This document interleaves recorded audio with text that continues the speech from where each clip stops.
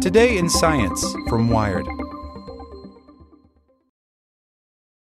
Without the ones like you, who work tirelessly to keep things running, everything would suddenly stop. Hospitals, factories, schools, and power plants, they all depend on you. No matter the weather, emergency, or time of day, you're the ones who get it done. At Grainger, we're here for you with professional-grade industrial supplies. Count on real-time product availability and fast delivery. Call, clickgrainger.com, or just stop by. Grainger, for the ones who get it done. Want to learn how you can make smarter decisions with your money? Well, I've got the podcast for you. I'm Sean Piles, and I host NerdWallet's Smart Money Podcast. Our show features our team of nerds, personal finance experts in credit cards, banking, investing, and more. And they'll help you make the most of your money while cutting through the clutter and misinformation in today's world of personal finance.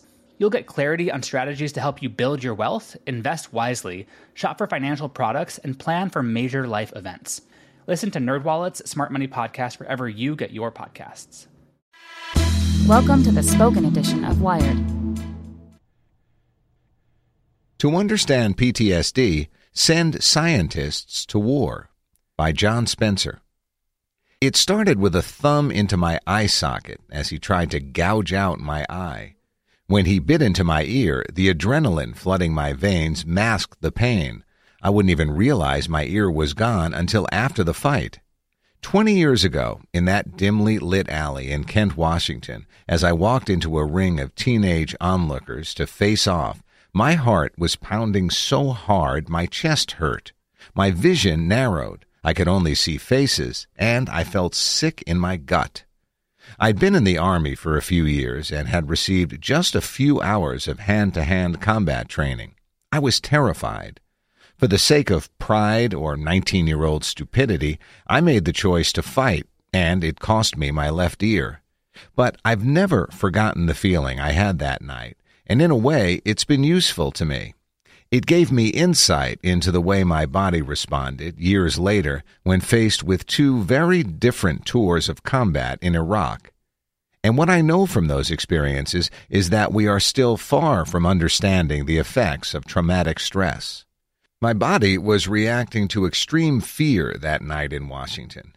Facing imminent danger, multiple brain regions launched a coordinated response, releasing stress hormones, adrenaline to speed the heart and respiration, cortisol to inhibit any systems not needed at the moment. This is the body's evolutionary survival mechanism to increase the chances of either destroying the threat or escaping, fight or flight.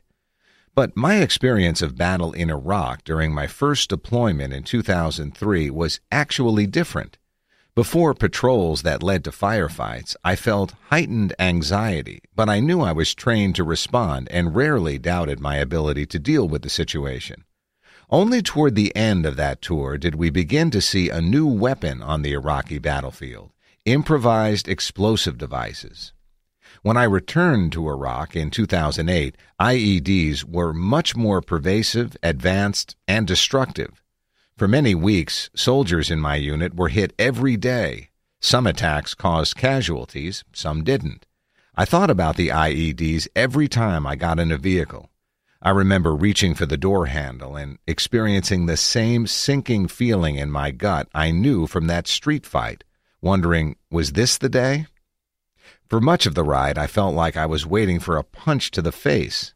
At spots on the road that looked like they could hold an IED or where one had exploded in the past, my heart rate spiked and I felt nauseous.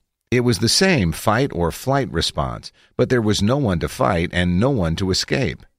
Every drive was a game of Russian roulette, and there was little I could do to improve the odds. All soldiers experience combat stress in battle, but not all soldiers engage in what is commonly thought of as battle, fighting the bad guys. Even those whose job it is may rarely get the chance. There's an old saying that war is long periods of boredom punctuated by moments of terror. However, in Iraq, all of us, even those not in combat arms jobs, faced that terror on a daily basis. And while an infantryman's training helps to manage the stress of a firefight, there is no training for waiting to be blown up by a roadside bomb. We know that chronic exposure to stress hormones alters brain structures involved in cognition and mental functioning. Not surprisingly, a 2011 report from the Congressional Budget Office found that 27% of vets receiving care from the VHA after tours in Iraq and Afghanistan were diagnosed with post-traumatic stress disorder, much higher than estimates for previous wars. The annual cost of treatment is said to be in the billions.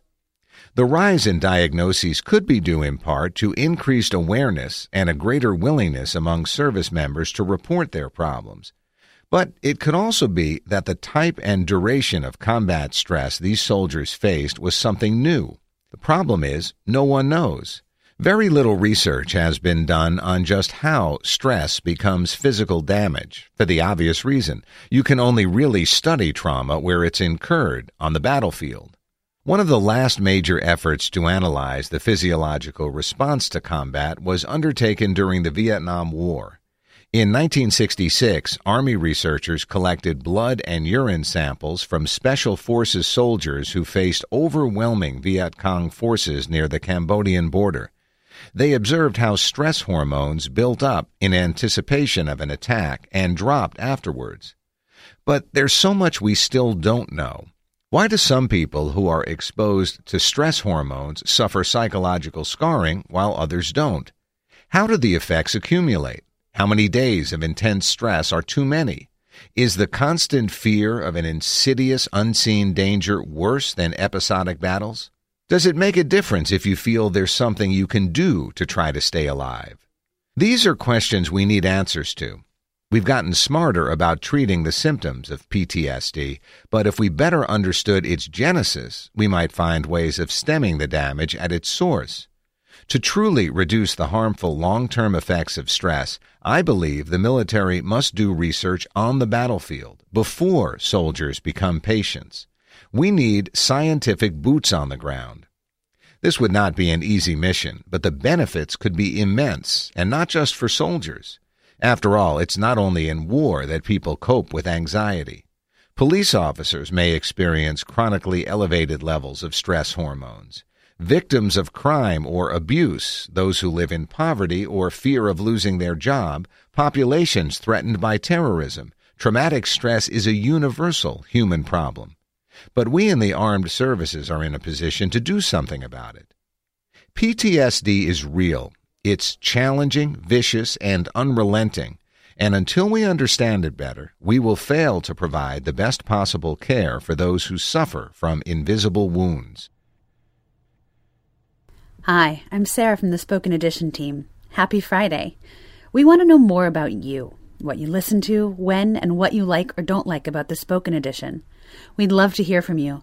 Send your feedback to sarah@spokenedition.com. Thanks. Without the ones like you, who work tirelessly to keep things running, everything would suddenly stop. Hospitals, factories, schools, and power plants, they all depend on you.